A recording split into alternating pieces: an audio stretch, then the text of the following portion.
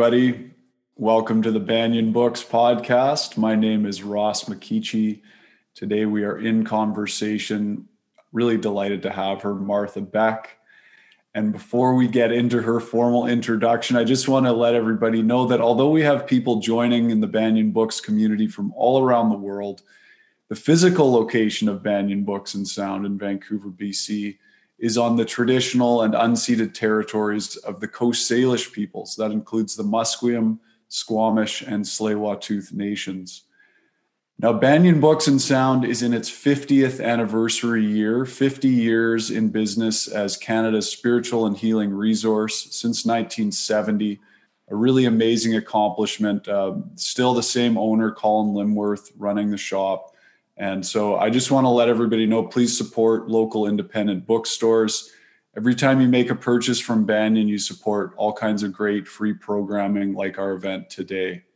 You can purchase books or other products at our website, banyan.com, BANYEN.com,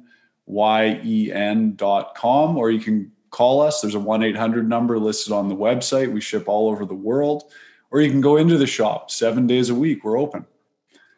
Our guest today, Martha Beck, PhD, is a best-selling author, life coach, and speaker who specializes in helping individuals and groups achieve greater levels of personal and professional success.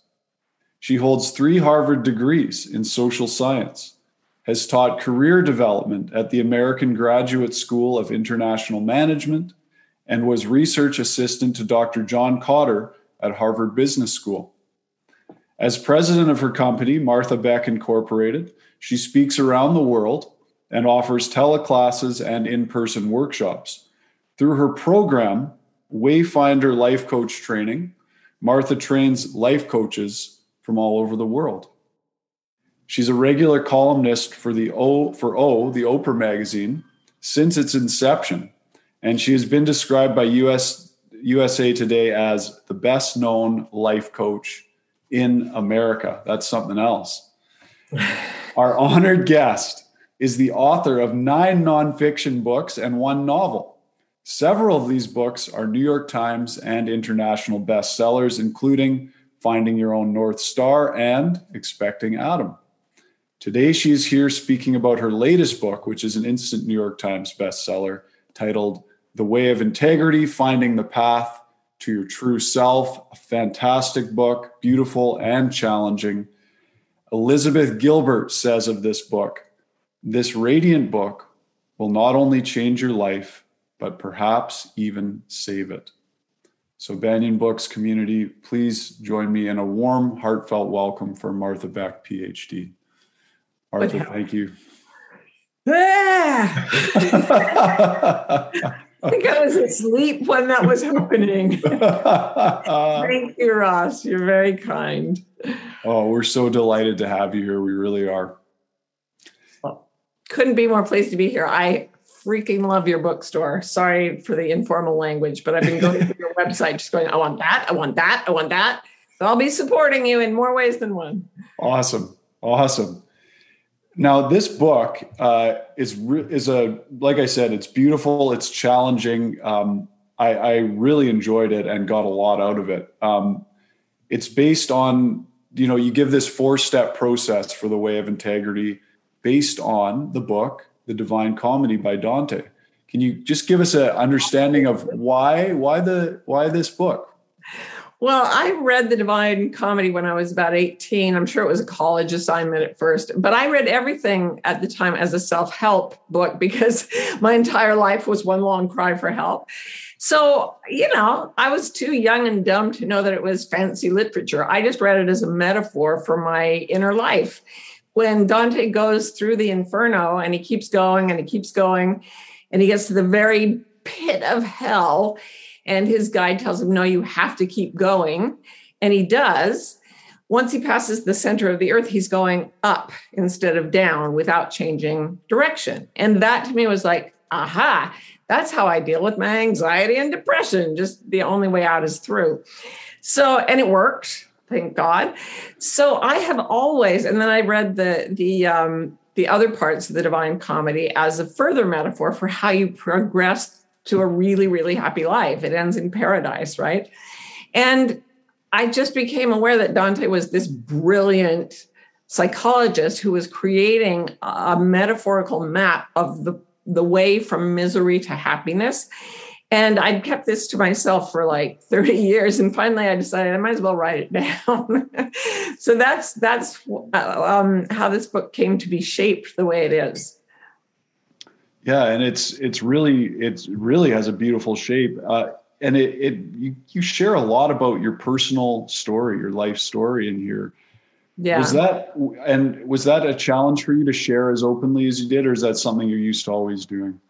Well, the whole idea of integrity, first of all, it's not a moralizing thing. I'm not like shaking a finger and going, bad dog. Integrity means intact. It comes from the same word as integer, which just means a whole number. So when I say integrity, I'm talking about being whole and intact. And what I have seen in my life as a social scientist and as a coach and everything is that we all start out intact, but before we can even speak, there's so much social compliance in us and so much pressure upon us that we end up abandoning aspects of our true nature and joining the culture in ways that may not be sort of true to us, and we split ourselves apart. So to come back into integrity, to come back into wholeness, that is the whole idea of, I believe, how to be happy. So the whole concept had to be, I had to live it to give it, as we say. I know that sounds so cheesy, but I thought if I don't live this story, I can't tell someone who's in a really difficult situation, you can get through this. And I'd been in a few dicey situations, right? So, for example, I left the Mormon church, but my father was a big cheese in the church and there was sexual abuse involved and everything. And I wrote a book about that because I felt like it was epidemic in Mormon culture. And I got death threats and people threatened my children. And it was not easy to be honest about that and to be open about that. But now that I've written this book about integrity and someone comes to me and says, yes, but I live in a repressive society and it's dangerous, I can say, right with you. So that's why I included so much of my own story so that I would be able to show that I was walking my talk. A very courageous story, your life story indeed. And we'll get into some more about that later, I'm sure. Thank you. One of the key points you make here is about the inner teacher on this path of integrity. Now, the first stage, there's 4 stages you give. And the first one from Dante's Divine Comedy is the dark wood of error. Yeah. Maybe you can tell us a little bit about that and also about the importance of the inner teacher in our lives. Absolutely. So the dark wood of error is just the first part of Dante's Inferno, but I think it's where most people that I've worked with have spent most of their lives. So the Divine Comedy begins by saying, in the middle of my life, I came to in a dark and foggy wood, and I had no idea how I'd gotten off course. I'd forgotten how I arrived at this place and I hated it and I wanted to get out. This is obviously paraphrasing. And I think a lot of people in our culture, because they have experienced that split, what happens is that culture and the way things are done pulls you away from your true path, whatever that is for you, and into a life that looks good from the outside, but feels wrong. But you don't know why it's wrong. And that's why being in a foggy wood is such a good metaphor for it. You're like, everything should be okay. I'm doing the things I've been told to do. It's not working. I'm not happy. I don't like it here. And then you start looking for ways out. And in Dante's case, nobody even talks about this because it's just a few verses. Out of the dark wood rises this mountain that he calls Mount Delectable, and it's bathed in sunlight, so it's golden and it looks wonderful, and people are climbing as hard as they can to get to the top. And he thinks, well, that way's happiness. But it's not. It's continuous with the dark wood of error. And I see it as the achievement of like power, wealth, and status.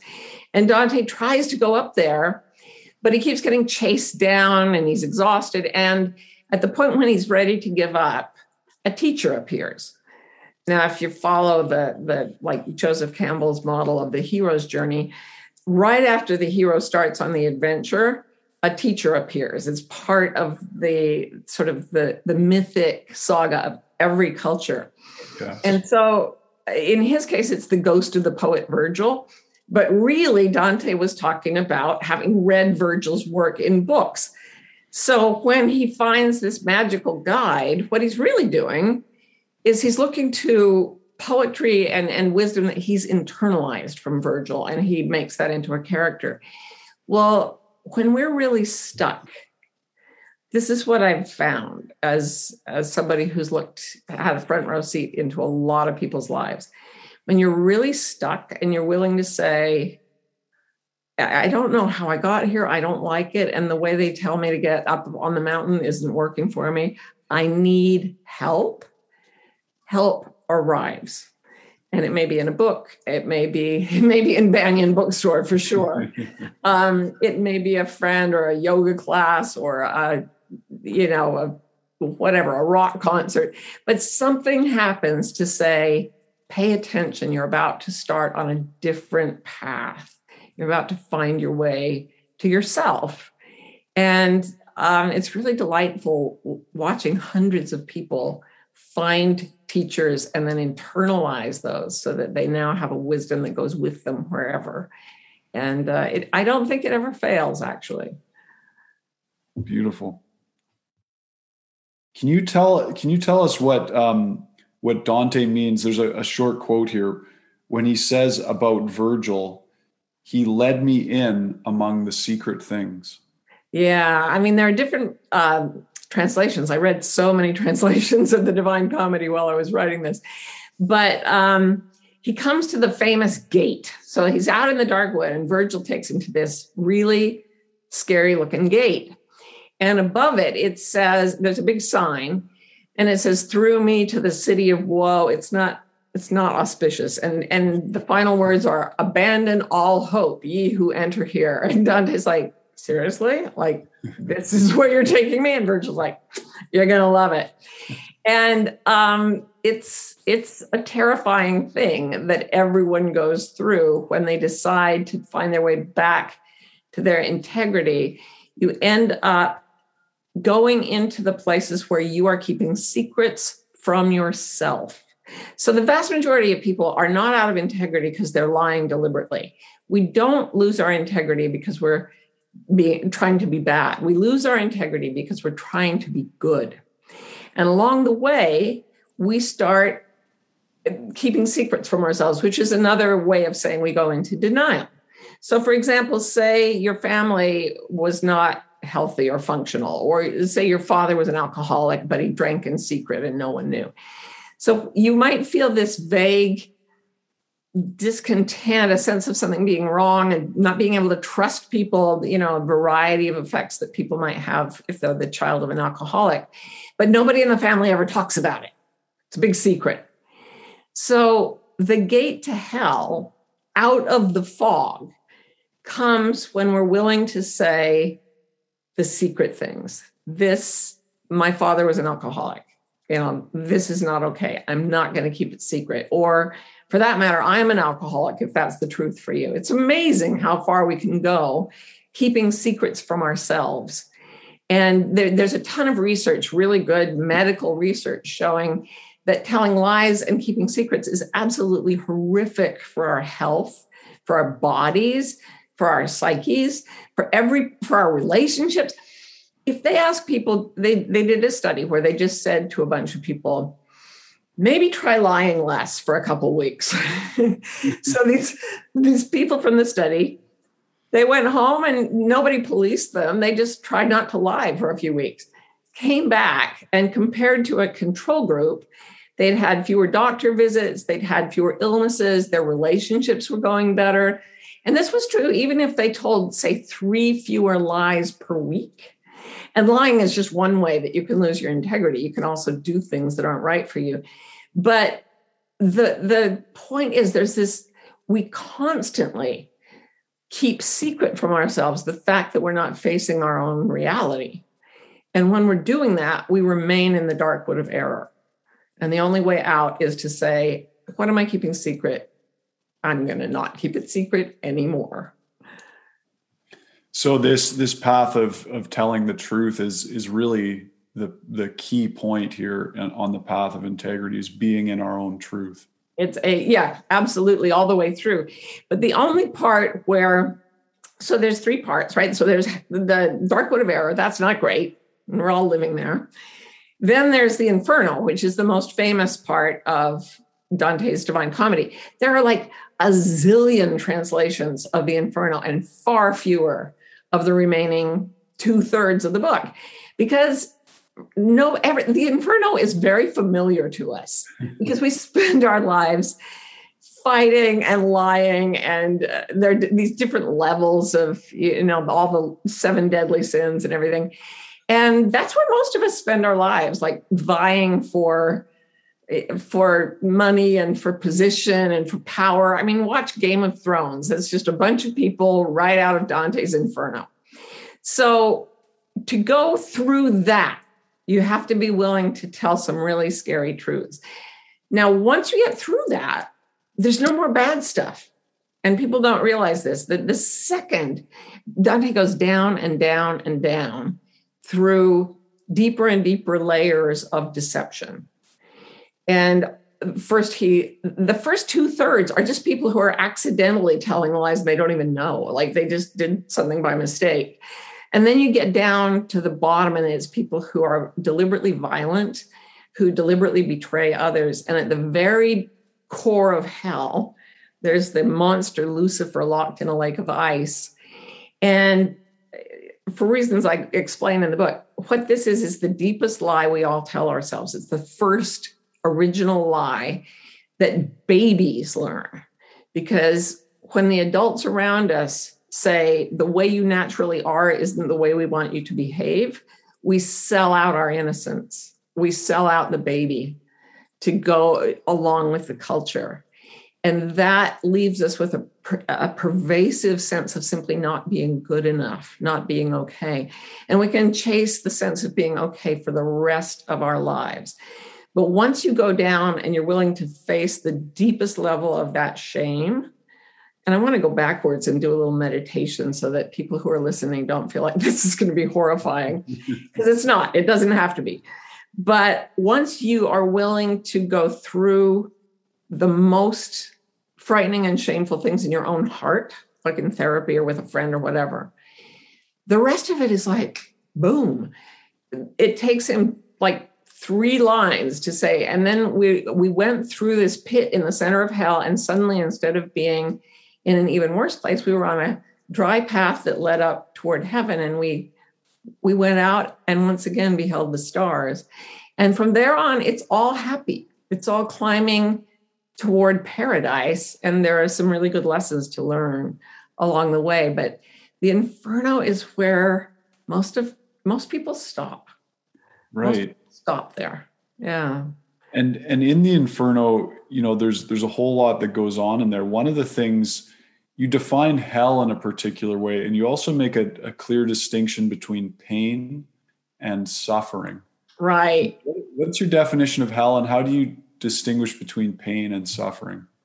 So for me, the definition of hell is the feeling of a mind that is believing something it knows at a different level to be untrue. And I know that sounds really weird, but literally, if you believe the thought, I'm no good, and that's not true to a deeper part of yourself, which it never is, you will live in hell. You will suffer. You will ruin relationships. You will self-sabotage at work. You will destroy your own life simply because you believe very firmly that you're no good, while another part of you knows that that's nothing but a stinking lie, right? So hell is the feeling that we get when we believe something that is not true. And I mean, that sounds so simplistic, but when I've tested this for 30 years. And if you say something true to someone and it lets them into their truth, it doesn't matter how bad it sounds. Like I remember saying to one man, he was describing his childhood to me. And I said, your mother was sexually abusing you. You realize this? And he looked at me and he goes, are you just saying that to make me feel good? I was like, That's not ordinarily what you say to people to make them feel good. But it felt good to him because she told him, oh, no, this is fine. But it wasn't. And he knew it. And so to be given the truth was this huge relief. And by the same token, if something's not true, if you are heartsick, heartbroken, and someone says, now smile and act cheerful, because, turn that frown upside down, everything's coming up roses, and you try to go along with it, it is soul murder, no matter how good it may sound on the surface. So the truth sets us free, sets us free, sets us free. And every wisdom tradition tells us that. And Dante really goes into detail about what we have to say about the truth of everything. So one of the things that comes up then is, well, what about if you're suffering, is hell being in physical pain, or is there a pain that isn't about truth? I once went to a pain clinic where there was a sign over the door that said, pain is inevitable, suffering is optional. And what that meant was, we're going to experience physical pain, we're going to experience loss, heartbreak. These are natural parts of human life. But suffering comes, as Buddhists would say, from attachment to the things that make us hurt. So attachment to thinking we shouldn't be in pain, thinking we shouldn't have lost a loved one or be facing death ourselves. Interestingly, we were just talking before this. I just had a foot surgery that they fused two bones. They cut two bones and grafted them in and pinned them in place. And it was pretty involved. And then it got infected and I didn't know it.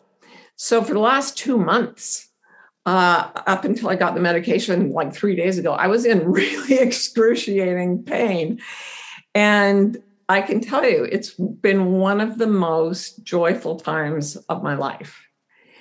I had 2 months where I was too sick to do anything but experience the bliss of being, stay in meditation, read, Zoom my loved ones, work on, and there was so much pain and it didn't dent my happiness at all. Now, other people have felt much worse pain, and I'm not saying that that's not true, but I am saying no matter what hurts us, that long-term awful suffering that makes us want to kill ourselves, that is optional. And it only comes from believing things that are not true. One of the things when we make a commitment, and you made a commitment in your life to 1 year of no lies, telling the truth. How scary was that? Because I think if we make that commitment to ourselves, as you say in the book, there's going to be a lot of obstacles that come up within us and from our culture, Oh yeah. Yeah. Can you tell? Oh yeah. I'm laughing because this is not the way I recommend doing it in the book. I give you very gentle steps. Okay. But I decided this is a spiritual bookstore, so I can talk about this. One of the things I had to choose in my life was whether or not to end a late-term pregnancy when I found out my son had Down syndrome. And although I am pro-choice, integrity for me at that point was to refuse the abortion. We knew he was healthy, basically, they could see with ultrasound. So I carried him to birth, and he still lives with me. He's awesome. But during that pregnancy, I was so scared. I was so bereft. I was in so much pain that I became very open. And I actually had my first really strong spiritual experiences of my life. Feelings of being comforted by this ineffable power. And it was only for a few minutes, and I became obsessed with getting it back. It was the happiest I'd ever been in my life, and it only lasted a few minutes. And I thought, I have to wait for the rest of my life to feel that again. I became obsessed with reading near-death experiences because I just wanted to fast forward to the part where I got to go home. And when I was 29, I just thought, okay, I can't take this anymore. And they say the truth sets you free. So I'm just going to take it literally. So on New Year's Eve, I made a New Year's resolution that I would not lie for 365 days, not at all. And I kept the resolution. And during that year, I left my religion, my family of origin, that went with the religion, all the friends I'd made, because I grew up in a very Mormon area before leaving when I was 17, my home, quit my job and my industry. I was a tenure track professor, found out I didn't like academia, realized I was gay. So there went my marriage, like everything went into the bonfire of truth. And it was not for cowards. I have to say that. As in South Africa, they say it's not for ants. It's not for little things. But in the middle of all that, for the first time in my life, I came out of depression. My anxiety dropped. I had 3 progressive autoimmune diseases. All of them went into remission. The truth actually did set me free. But I wouldn't, that's like taking you and throwing you off a cliff and saying, you'll feel better when you land if you live. So in this book and over the years, I got more and more gentle with people because I realized slow is fast with this and gentle is powerful.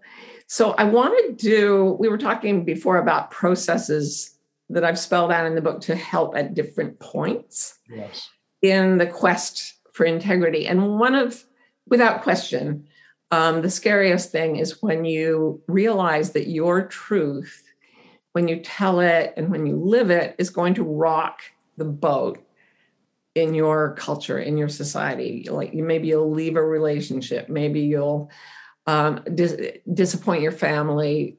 I mean, there are so many ways. Be looked down on by your peer group, whatever. So that is the scariest thing for a human, to the point that the number one phobia for humans is fear of public speaking. Mm-hmm. And the number 2 fear is death. Like it is more terrifying for us to be looked at by other people and try to present ourselves than it is to die. So that's why most of us are so socially controlled.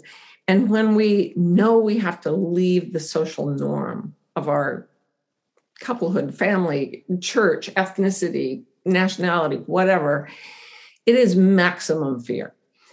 So the refuge for that, which I didn't know when I was doing this, is a kind of meditative practice where you can cope with the present moment. Now, later on, during that year that I told the truth, that was when my childhood sexual abuse all came pouring out, of course. And it was 10 years after that before I dared to write about it publicly, because I knew I would get death threats. I knew that people were going to take strong exception to this. So when I got to that point, I was so afraid because I was on this book tour where I had to have bodyguards, and I never knew. I was getting graphic death threats from anonymous people, and it's very unnerving. So I created this meditation, and I'd really like to teach it to everybody watching, because wherever you are in the process, if you're frightened, this is fail-safe. This is safe haven. It's sanctuary. And I call it the surrender allow meditation.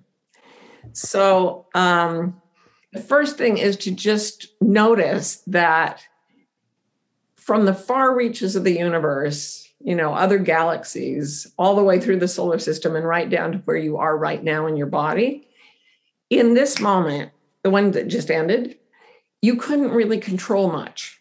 You couldn't really change anything in that time, right? And time is just this. So it's always now, but it's always a different now. Even the present is now in the past. So to bring your mind out of past and future and bring it right here is to acknowledge that you don't need to control anything in this precise instant. So you surrender your resistance to the universe being the way it is right now. That's it. You don't have to accept anything else. Just surrender resistance to this moment, not 10 seconds from now, and surrender attachment to the last moment. So I used to think, I remember getting dressed to go to a book talk in Chicago when I'd gotten a particularly vivid death threat. And I'd had nightmares about it. And I was getting dressed and I was thinking, is this the last time I'll ever get dressed? And I got so frightened that I ended up like curled in a ball in this hotel room bathroom. And I thought, all right, what happens if I die? I'd already like tripled my life insurance for my kids. I thought, well, all you do when you die is you breathe out. That's it. That's the last thing I'm ever going to do is breathe out. And I can handle that. And then I thought, okay, but I'm still alive, so I need to breathe in. And I realized that every time, the first thing you did in this life was breathe in. And the last thing you'll do is breathe out. So I started to think every time I breathe in, I'm taking up a new life in this moment.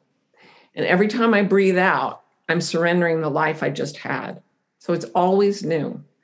So I started to think every out breath, surrender resistance to everything in the universe being exactly the way it is right now. And when you breathe in, allow and accept that everything is as it is. That's all you have to acknowledge. So let's do it for a few breaths. So breathe out and think, I surrender all resistance to things as they are right now. Breathe in and think, I allow everything to be as it is right now. Breathe out, I surrender all resistance to things as they are. Breathe in, I allow everything to be as it is. And then I just shorten it to surrender on the exhale and allow on the inhale. Surrender, allow, surrender, allow. And just follow that with your mind. Surrender everything. It's all gone. Allow. It all comes back in. It's gone. It's new. Just back and forth and back and forth. And what that does is it brings you into presence, or it brings me into presence and into non-resistance.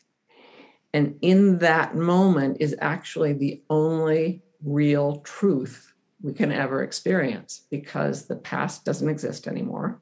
The future doesn't exist. The only thing that exists is now. So when you drop your resistance to the moment and you allow the moment to be as it is, not only does fear go away, but everything comes into this integrity to the truth of what is in this moment. And for that moment, you are kept, you are held in complete alignment with reality as it is. You're not fighting it.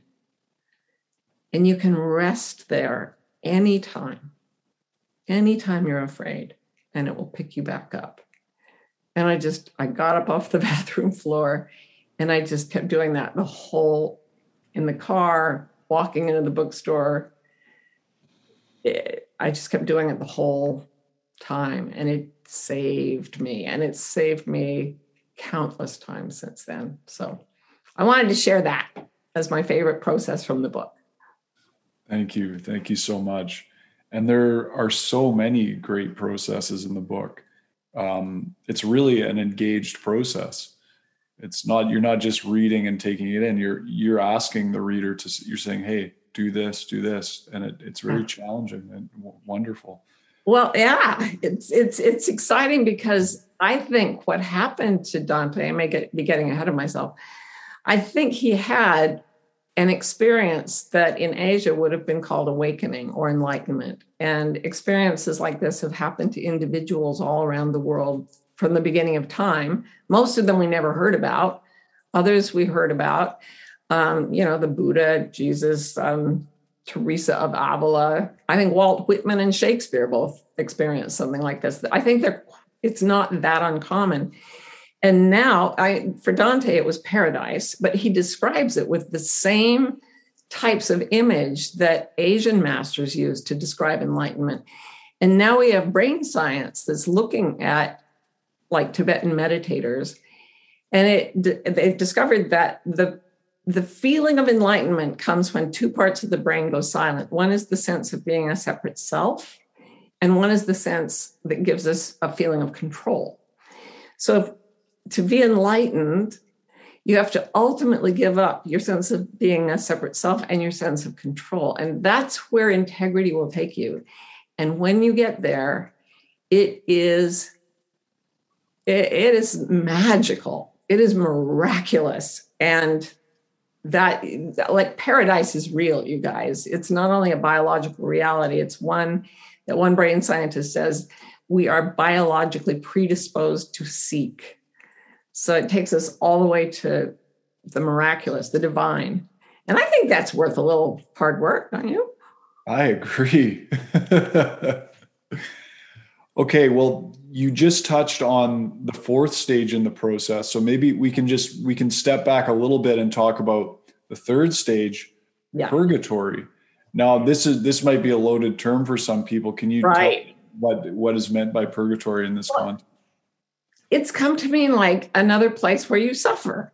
Actually, before Dante, purgatory wasn't a big part of medieval Catholicism. You just either went to heaven or hell, and you didn't really go to heaven because you were born with original sin. And so Dante was part of the popularization of this idea that there's a place where you get to make things right. So nobody realizes how liberal Dante actually was. All you had to do to get out of the inferno is to say, oh, I was mistaken. I would like to do better. And then you had to go to purgatory. Boom. And every now and then, like, the angels would come down and say, anybody want out? And the demons would go, no, we like it here. And I think every demon represented a part of the self that's attached to a lie. And the ones that left, including Dante himself, ended up at the base of a huge mountain. And it was actually supposedly the earth that was blasted out. Like, it made the inferno was this big pit because, like, Lucifer fell from heaven, hit the earth, made a big crater, and then all the dirt piled up and became a mountain. And the mountain is purgatory. And you have to climb it to get to paradise. And purgatory simply means cleansing. So what everybody on purgatory is singing and joyful and thrilled because they know they're going to go to paradise. They just have to learn to live their truth. So they've gotten rid of whatever they were attached to in the inferno. And now they have to climb up by exercising the virtues that they now learn to embrace. So if you were really super violent and you ended up in the inferno, to climb past a certain point in purgatory, you would have to learn the principle of universal compassion. And Dante symbolizes that as mountain climbing. It's a hard thing. It's not easy. So in my book, that's where you've been to your therapist or your life coach or whatever, and they've told you, okay, these are the things that you hate about your life. Like, you hate your job, you hate your marriage, it's not good for you. So then it's like, all right, now I know the truth, but to live the truth, I have to leave the things that aren't good for me, and I have to embrace the things that I know are good for me. So I got to quit smoking. It's not easy. And that's why, especially at first, purgatory is very steep. And Dante says you have to have incredible yearning to get up that mountain. So one of the things I ask people to do is, like, list a few things you want. People say, okay, I want a bigger house, I want a nicer car, whatever. And then I say, all right, now in the dark of night, when you wake up and you've just had a nightmare, what do you yearn for? Like, what is the longing you feel? And it's never the car. It's always a feeling state, and there's not much variety. And I've tried this all over the world, different third world countries, all from beggars on the street to billionaires.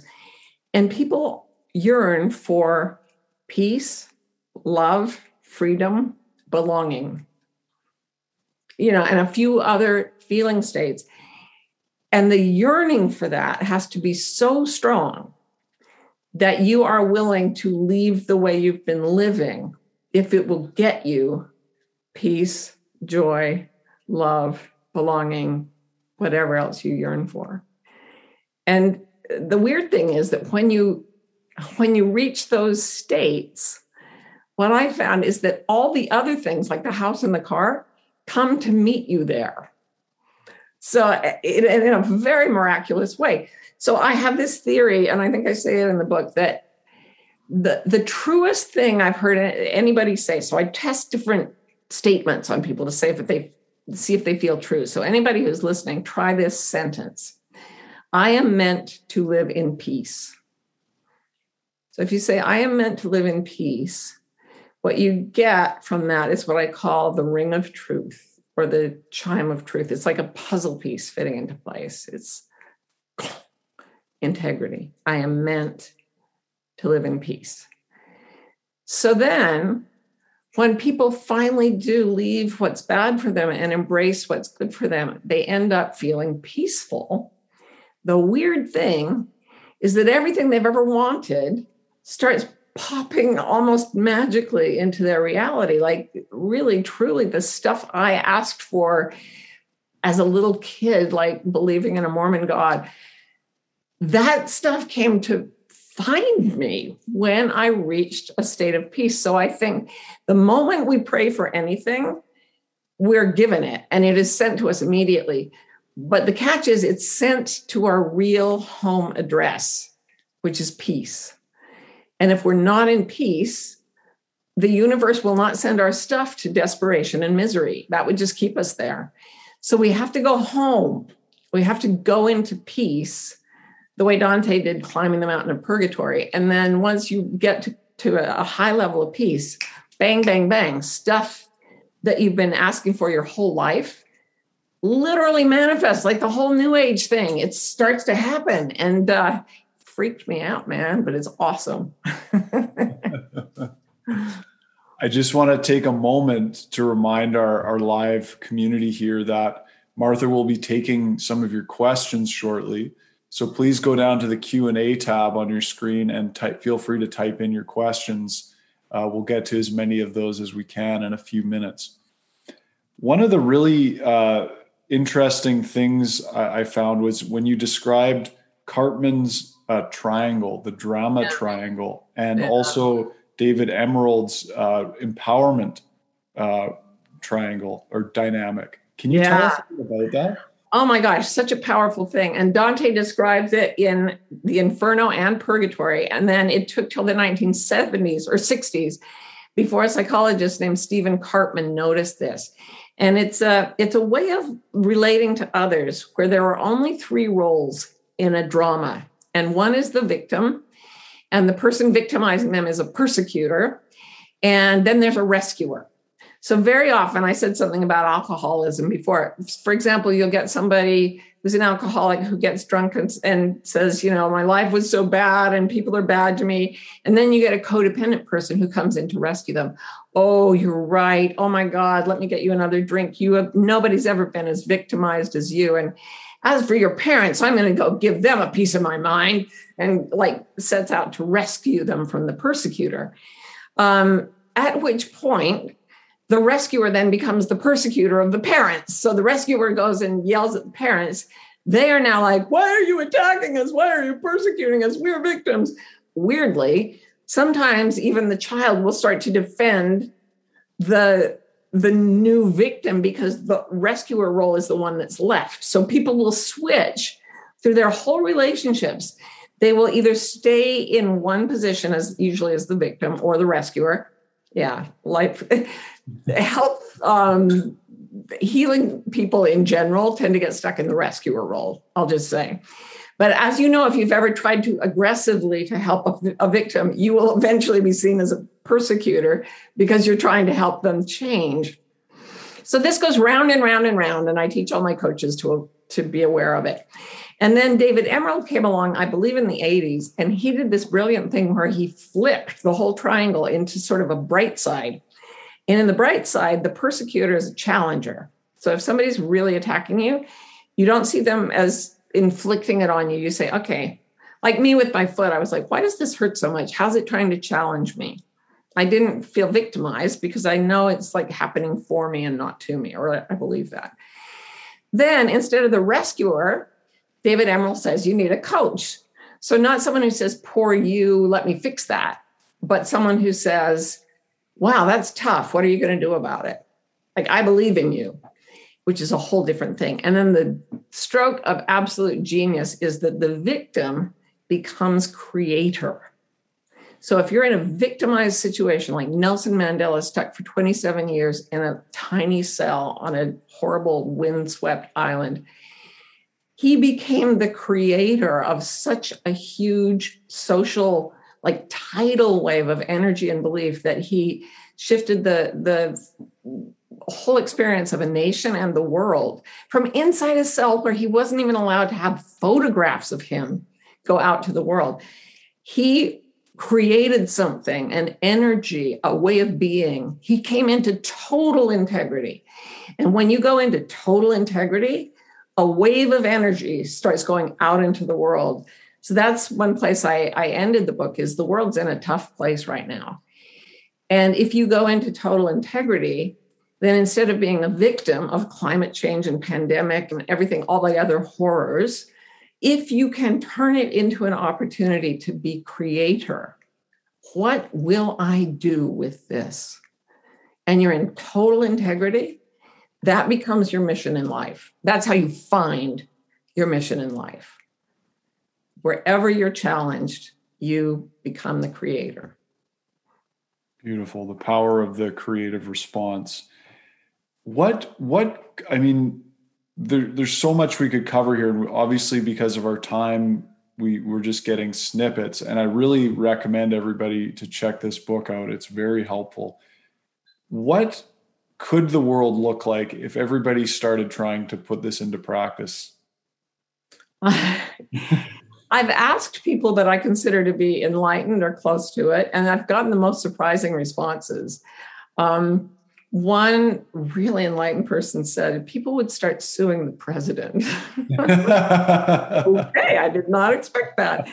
But the main change that I think would happen immediately is that people would become much less afraid. There would be there are waves of fear coming off the internet, off the television, in conversation. And the first thing that happens, like just coming into that surrender allow meditation, you go into a place of calm where your brain is literally resonating with slower, smoother brain waves that entrain or pull into synchrony other brains. So if a very, very calm person goes into a room full of strangers and they don't talk, the strangers' brains will entrain to the state of peace in the calmest person in that room. So if we started finding our own peace, which is our own integrity, which is the magical manifesting place, everything would get a lot less frightening.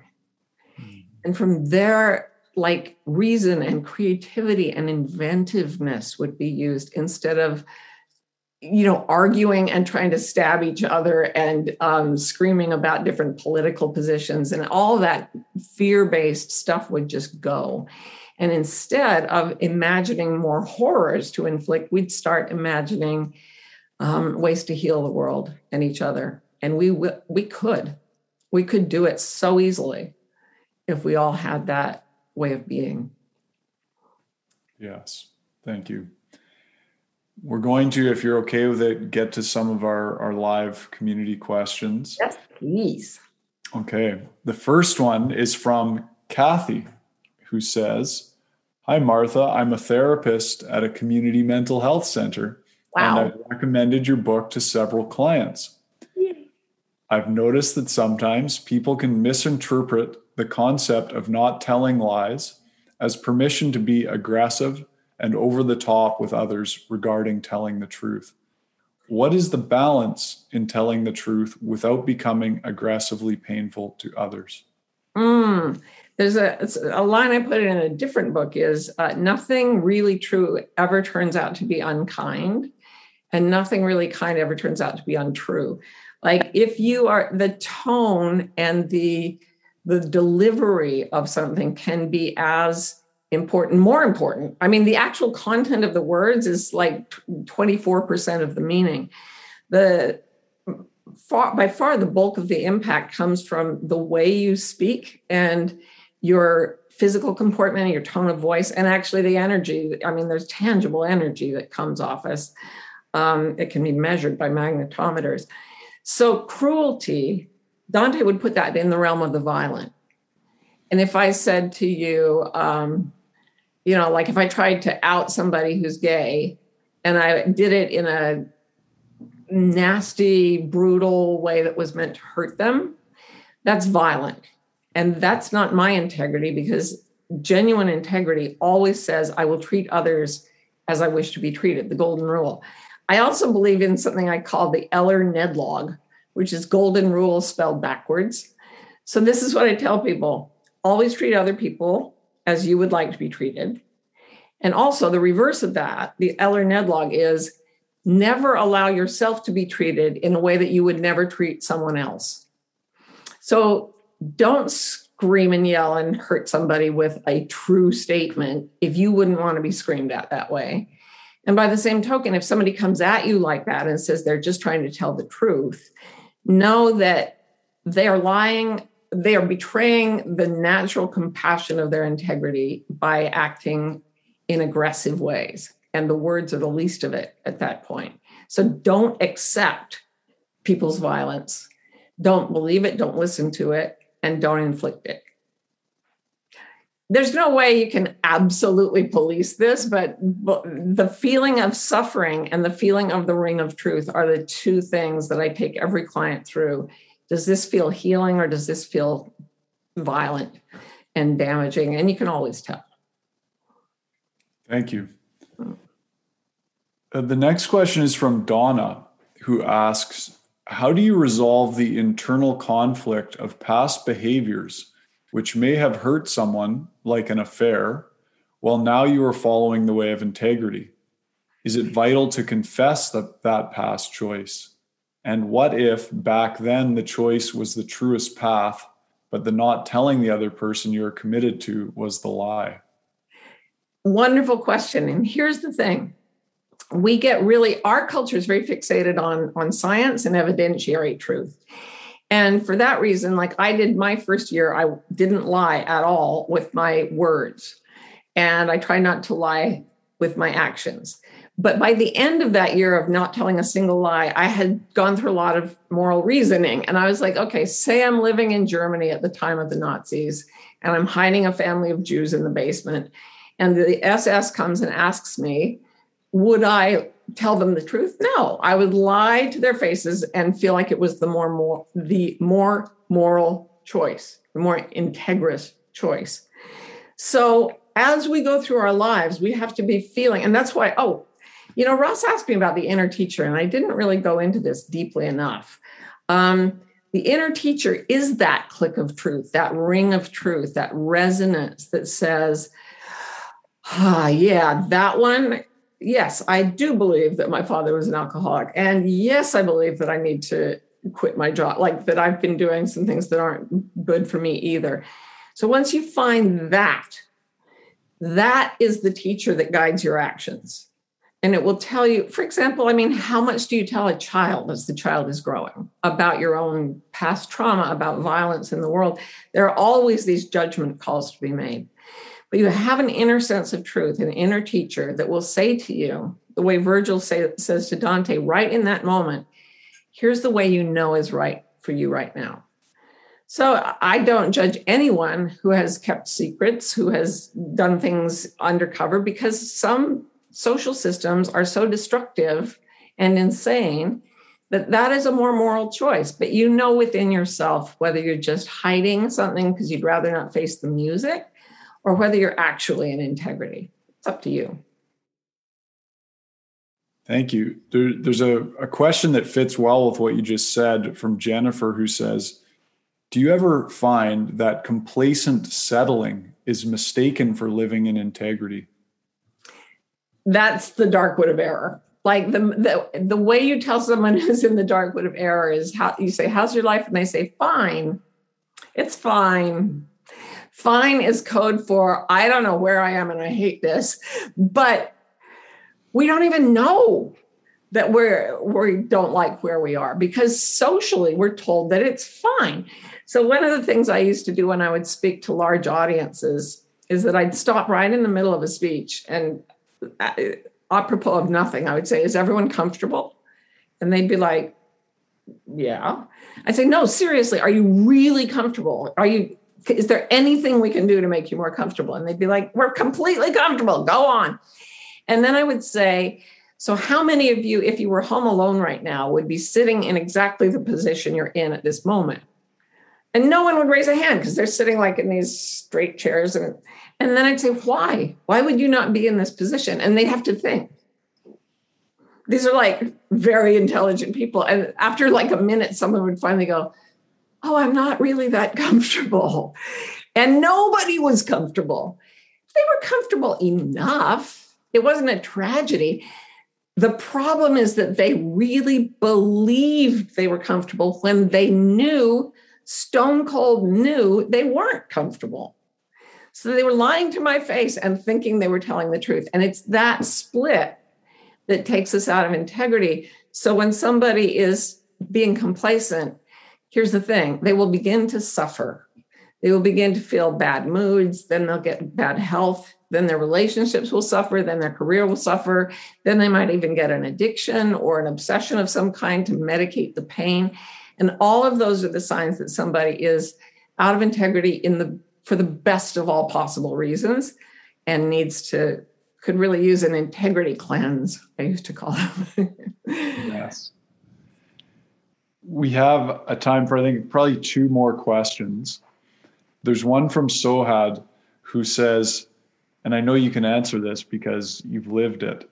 How does one live in harmony when your spiritual or religious beliefs may not match or agree with some of your loved ones, i.e. family, friends, or significant other? Yeah. That's a hard one. And in most cases, you just gently drift in your own direction and everybody's sort of, maybe you have a few arguments, but everybody's fine. If you belong to like Mormonism as a life world religion, that means that it fills every aspect of the day and community. And in those cases, often I quit the Mormon church, but if I hadn't, I would have been excommunicated for sure. And that means excommunicated. No one communicates with you, right? And it's the worst loss a person can suffer. But if you're in a community that is toxic to your truth, it's also what needs to go. And you will find, and Jesus says this in the Bible, he says, whoever leaves father and mother to follow me will get 100 fathers and 100 mothers. And that's what I found to be true, that people who felt more like kin came flooding into my life when I started living in a way that spiritually felt true to me. It was horrible and hard and wonderful and great. Thank you. I think this will be our last audience question. This one's from Amy, who says, in April, I bought your book and started my integrity cleanse. No lies. I've reached a state of peace and have moments of bliss. Did you still want more after all good stuff emerged in your life? How can we encourage others to reach this state of peace and bliss? Thank you, Martha, for the gift of you. There's so much liberation through your teachings. Oh, gives me the chills. That's so wonderful. And I have to tell you, I've never seen an outside limit on how good things can get. Just when I think literally I could not be more blessed, something comes and just blows the roof off again. So I think that the reason consciousness is manifesting itself in physical form, or apparently physical form right now in us, for human things having a spiritual experience, is to see how much joy and how much delight we can feel in this form. Emerson said, beauty is its own excuse for being. And when I was a suicidal teenager, I read that and I thought, joy is its own excuse for being. It's the feeling, it's beauty felt. And I thought, if I can find joy, it will be worth living. And it has been. And it just keeps increasing. And I don't think I'm even anywhere near the place where, the enlightened folks that I know, I mean, what they describe, I think I've tasted a tiny bit, but there's a long way to go. And things just get better and better and better. And that goes on even through the losses and injuries and aging and damage that are involved in a human life. There is no limit to the joy, to the absolute pure ecstasy of living. Once you get to the place of full integrity. I'm just so glad you're there, and you, by living that, will bring other people into it. Just live it. Thank you, Martha. I want to just give you one lovely comment from Denise, who says, I don't have a question, but rather a comment. I find you absolutely delightful, Martha. I agree, Denise.